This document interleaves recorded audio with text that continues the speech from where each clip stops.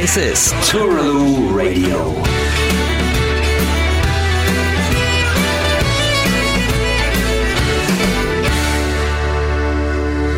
Ich habe zwei Gäste hier im Studio, und zwar sind das zwei wichtige Menschen rund ums Irish Folk Festival Vollmerstein. Einmal Thomas Brandt, hallo, und hallo. Einmal der Keith Bailey, verantwortlich fürs Programm.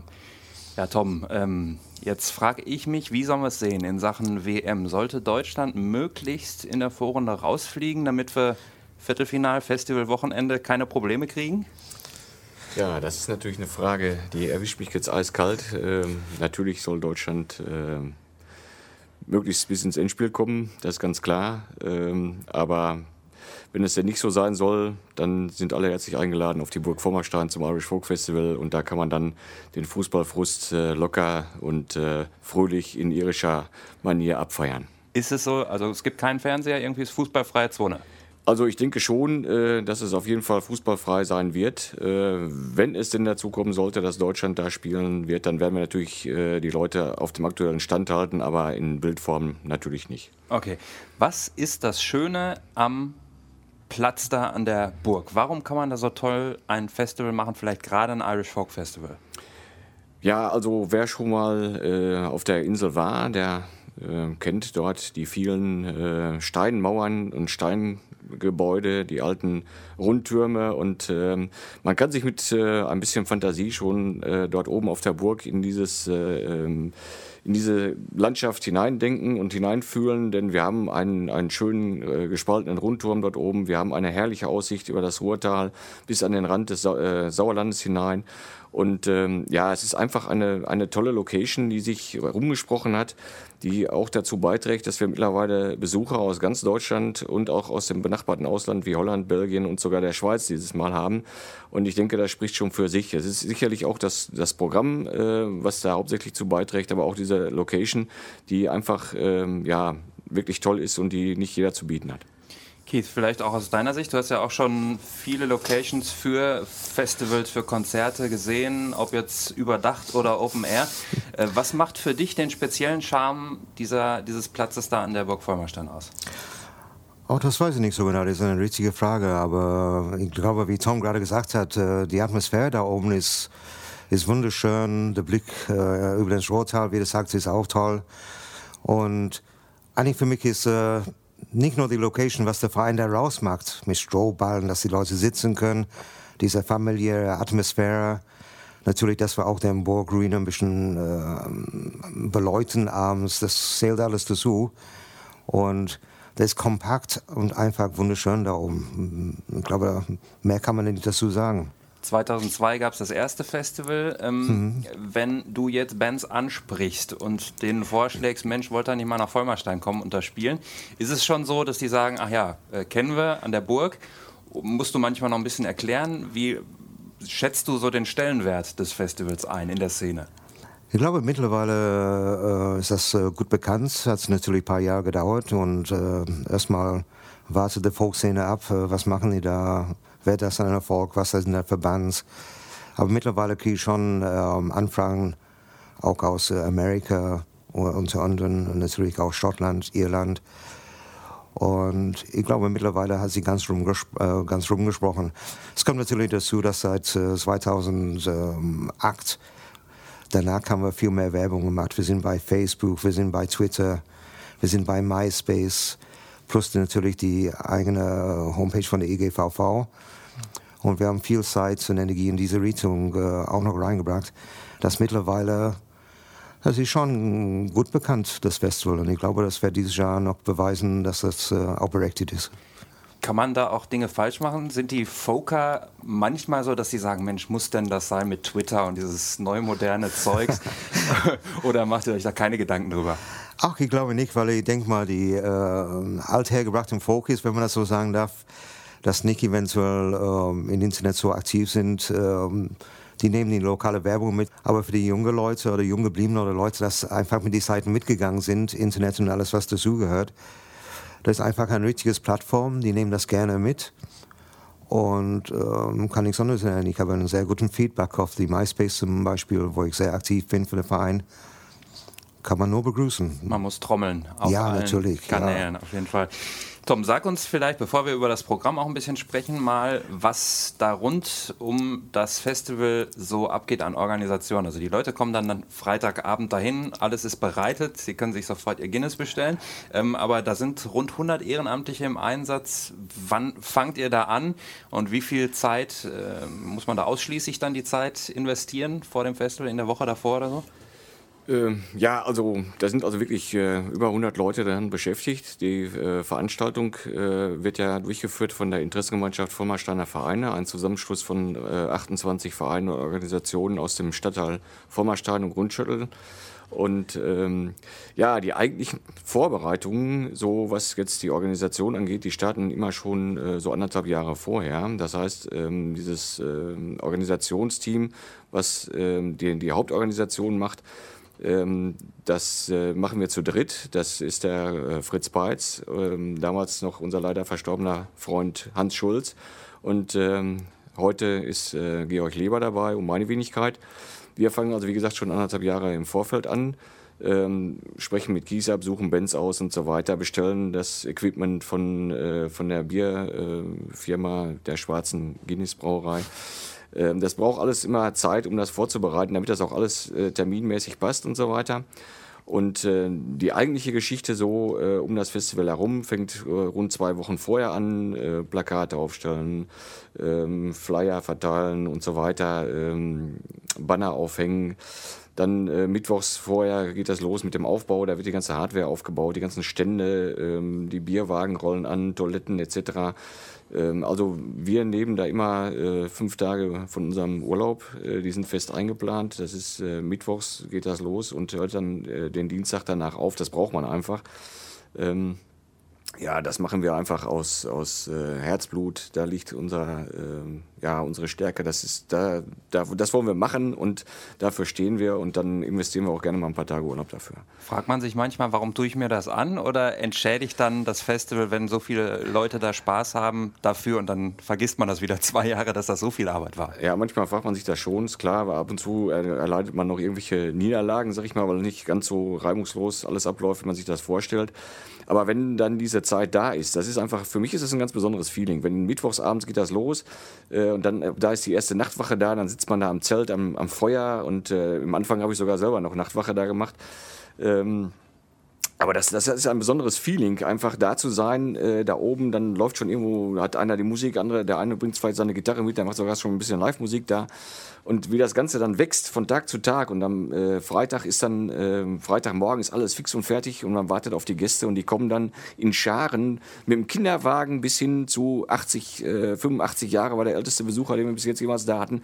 Das ist schon ein Erlebnis und das macht unheimlich Spaß, dieses zu erleben. Das ist ja ein Familienfest, was wir da veranstalten und da ist wirklich, jeder ist begeistert. Nachmittags sind viele Kinder da am Samstag und bis spät in die Nacht wird dann gefeiert und alles ruhig, friedlich, ohne irgendwelche Probleme. Das macht schon Spaß und da wird man dann auch dafür entschädigt und dann macht man das gerne, weil von dem eigentlichen Festival bekomme ich immer sehr wenig mit, weil ich muss dann hinterher immer hören oder gucken, wenn irgendwo einer ein Filmchen gemacht hat oder sowas, dann sage ich, ach, das ist da gewesen, kann ich mich gar nicht dran erinnern, weil man steht so unter Strom, aber das ist halt, das macht Spaß, ne? Und was natürlich nicht zu verachten ist, ich lebe dann da oben einige Tage rein weg von Guinness. Nein, so schlimm ist es nicht, aber man kann sich davon ernähren, tatsächlich, ja. Das sind Ärzte im Organisationsteam, Leberärzte vor allem. Nein. Gibt es denn trotzdem einen Moment musikalischer Art, den du nicht vergessen wirst aus den letzten Festivals? Also ich meine, wenn man jetzt von den Namen her, wird man vielleicht beim Herrn Fury, könnte sein, dass das ein großer Moment war? Das war schon ein wirklich großer Moment und er hat es also geschafft, bis jetzt, was glaube ich einzigartig war, ich glaube, Kies kann das bestätigen, dass er alleine, der hat A Cappella gesungen und hat, also es war mucksmäuschenstill auf dem Platz. Es haben selbst die Trinker, die im Hintergrund immer weiter schwatzen und so weiter, die eigentlich da hinzukommen, Musik hören, ein bisschen trinken wollen. Es war mucksmäuschenstill auf dem Platz und es war einfach eine super Atmosphäre. Und das war schon ein tolles Erlebnis. Oder wenn zum Finale die Pipes and Drums mit Fackelbegleitung aus der oberen Ruine heruntermarschierten zur Bühne hin. Das sind schon Gänsehauteffekte. Also wir haben bis jetzt immer, alle Gruppen waren super toll und es hat wirklich, war echt genial da. Aber das sind so die Highlights, die da entstehen. Oder Rapalje, jetzt so richtig Sauf-Rauf-Lieder. Vor 2004 waren sie zum ersten Mal bei uns. In diesem Jahr sind sie ja wieder dabei. Also das wird schon wieder ein Erlebnis werden, denke ich mal, ja. Keith, dein Highlight musikalisch oder vielleicht auch so ein Festival-Moment, wo du dir manchmal denkst, dafür lohnt es sich, viel zu trommeln für das Festival? Oder das ist eine schwere Frage. Natürlich stehe ich hinter die Bands, dass ich verpflichtet habe, im Namen der Verein natürlich. Und waren einiges. Gut, Finn Baffiori war ein Erlebnis. Ich bin froh, dass ich ihn gesehen habe. Ich weiß nicht, wie lange er noch leben wird. Mit seinem Lebensstil. Obwohl der ist sehr ruhig geworden mittlerweile. Früher bekannt für Problemmacher und so weiter. Shane MacGowan lebt auch noch. Ja, mehr oder weniger, ne? Ja. So, auch da gibt es so viele. Mich hat manchmal, ich freue mich mehr über kleine Gruppen, dass sie eventuell nicht so bekannt sind, treten bei uns auf und sind einfach genial, was sie da machen. Und darum, ich bin kein Mensch, das unbedingt auf einen Headliner steht. Mich freut es mehr, wenn eine lokale Band richtig abräumt bei uns auf die Bühne und Spaß hat und die Leute vor allen Dingen sagen, ich gucke mir das an, die kommen aus Witten oder wie auch immer, wie ein Jahr. Und das sind für mich die Sachen, die spannend sind. Wie kommen die gut an oder nicht so gut? Sind die nervös? Muss ich die ein bisschen beruhigen, bevor die auf die Bühne gehen? Das gehört alles dazu. Natürlich, dass ich auf diese Art und Weise ein oder andere Headliner miterleben darf, ist für mich ein Nebeneffekt. Ja. Angenehmer. Ja, natürlich, ja, meistens. Ja, wir hoffen natürlich auch, dass wir die Erwartungen erfüllen können. Machen uns schon ein bisschen warm, ja auch schon seit ein paar Monaten. Ja, das werden wir sehen. Freuen uns schon sehr. Wie heißt die Band nochmal? Ja, ich weiß gar nicht, keine Ahnung. Kelly Family, oder? Ja, das ist natürlich sehr schön, weil wir auch immer denken, gerade hier in der Nähe dabei zu sein, ist natürlich super. Ja, wir sind schon weit gefahren, aber hier in der Nachbarschaft so ein tolles Festival, das war überfällig letztendlich. Das finde ich auch, wie gesagt, das Schöne daran. Wir haben natürlich ein paar Headliner in Gruppen dieses Jahr wie Malinki und so weiter, da sprechen wir gleich darüber, denke ich mal. Aber für mich sind genauso richtig, dass man die lokale Bands oder deutsche Bands, muss nicht unbedingt lokal sein, dass die deutsche Bands auch die Möglichkeit kriegen bei uns, mit Bands aus Irland und Schottland zu spielen. Und diese Gesamtmischung, wo man aufpasst, dass die verschiedenen Musikstile auch noch präsent sind, das ist für mich, was Vollmerstein ausmacht. Vielleicht reden wir mal über den Freitag. Ich glaube, da, Thomas hat es gerade schon angesprochen, da geht es zum einen wild zur Sache. Ich glaube, die Rapalje-Brüder, die machen ordentlich Alarm auf der Bühne. Ja, in jedem Fall. Davor Bruce Basums, die habe ich noch nicht gesehen, aber... Bruce Basums heißt okay, alles klar. Was kann man sich darunter oder davon versprechen? Das ist ein interessantes Duo, einige aus England, oder sind aus England die beiden, aus Nordengland, wo auch viel Folk gemacht wird, keltisch angehaut, weil Nordirland hat viel Kontakt zu Schottland, die musikalischen Richtungen. Die beiden wohnen jetzt seit, ich glaube, 9 Jahren in Deutschland und sind sehr auch unterhaltsam. Die haben eine sehr schöne Art, ihre Show zu präsentieren. Die sind witzig, schlagkräftig. Die haben immer irgendwas, so eine kleine Überraschung aufs Lager und erzählen auch gerne dabei. Wird bestimmt ein guter Auftakt am Freitag, war hoffentlich super Wetter. Denke mal, ja. Samstag geht es ja dann nachmittags schon los und ich glaube, da ist sowohl, wenn man auf die Länder guckt, ist das eine schöne Verteilung. Das ganze Festival über ganz Europa ist vertreten. Vielleicht mal musikalisch, vielleicht mal so ein Stichwort zu den verschiedenen Bands. Ja, wir fangen an mit Craig Herberson. Craig Herberson und Band, oder The Band heißt er bei ihm. Craig ist einfach ein interessanter Mensch. Der ist nicht nur Singer-Songwriter im schottischen Stil. Der ist auch Buchautor. Der war als Schauspieler unterwegs. Der war Straßenmusikant in Amerika und was weiß ich, wo der überall war. Und wohnt jetzt seit circa 15 Jahren in Großraum Witten.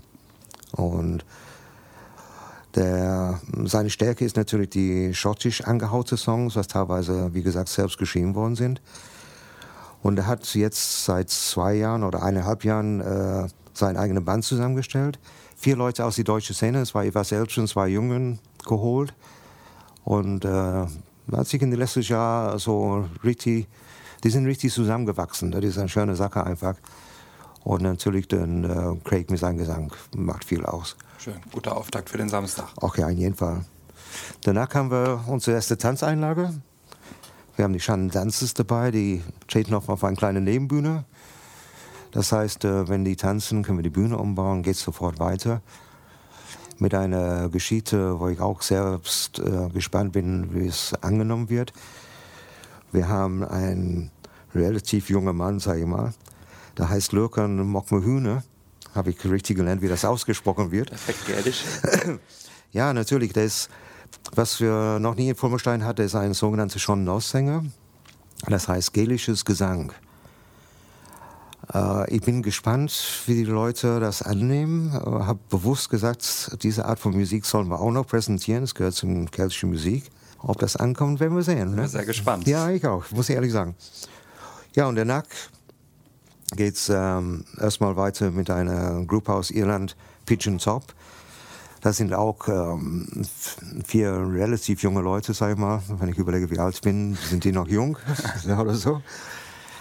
Richtig dabei ist Leute wie Shane McAleer, der hat Geige bei Dervish 7 Jahre gespielt. Hat eigentlich Dervish auch mit hochgebracht. Der steckt eigentlich dahinter mit Derek Murphy, weltbekannte Uilleann Pipe-Spieler, oder Ryan O'Donnell, sein Multitalent, und spielt in dieser Gruppe Gitarre, Bouzouki und Banjo.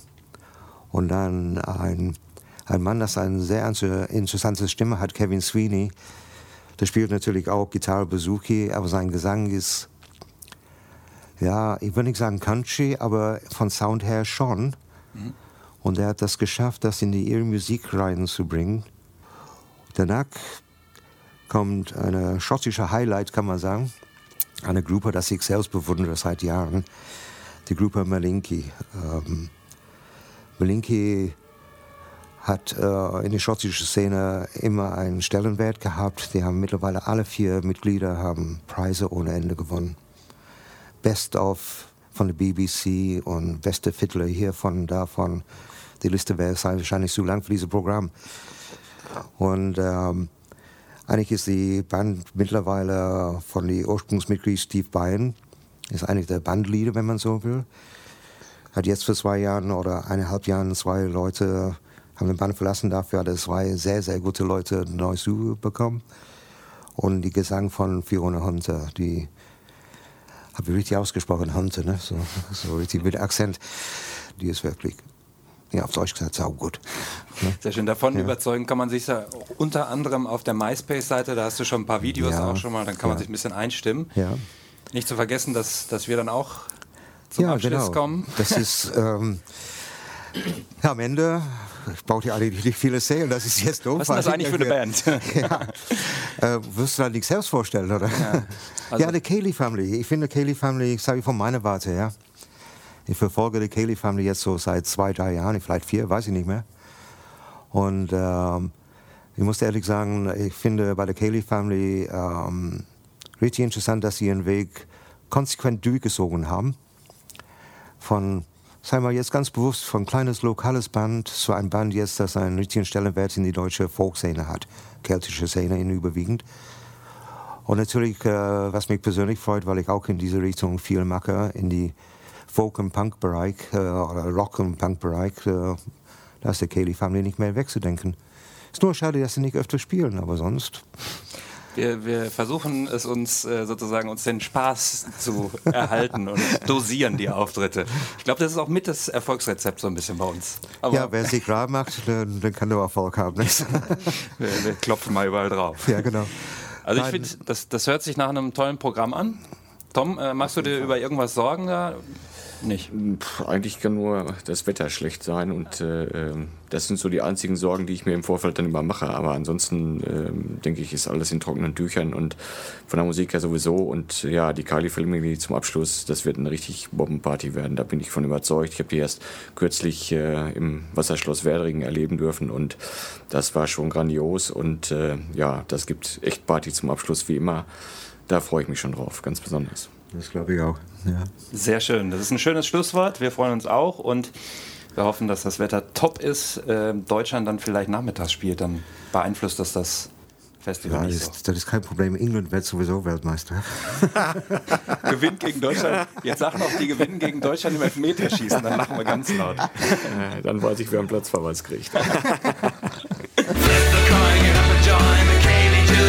This is Touraloo Radio.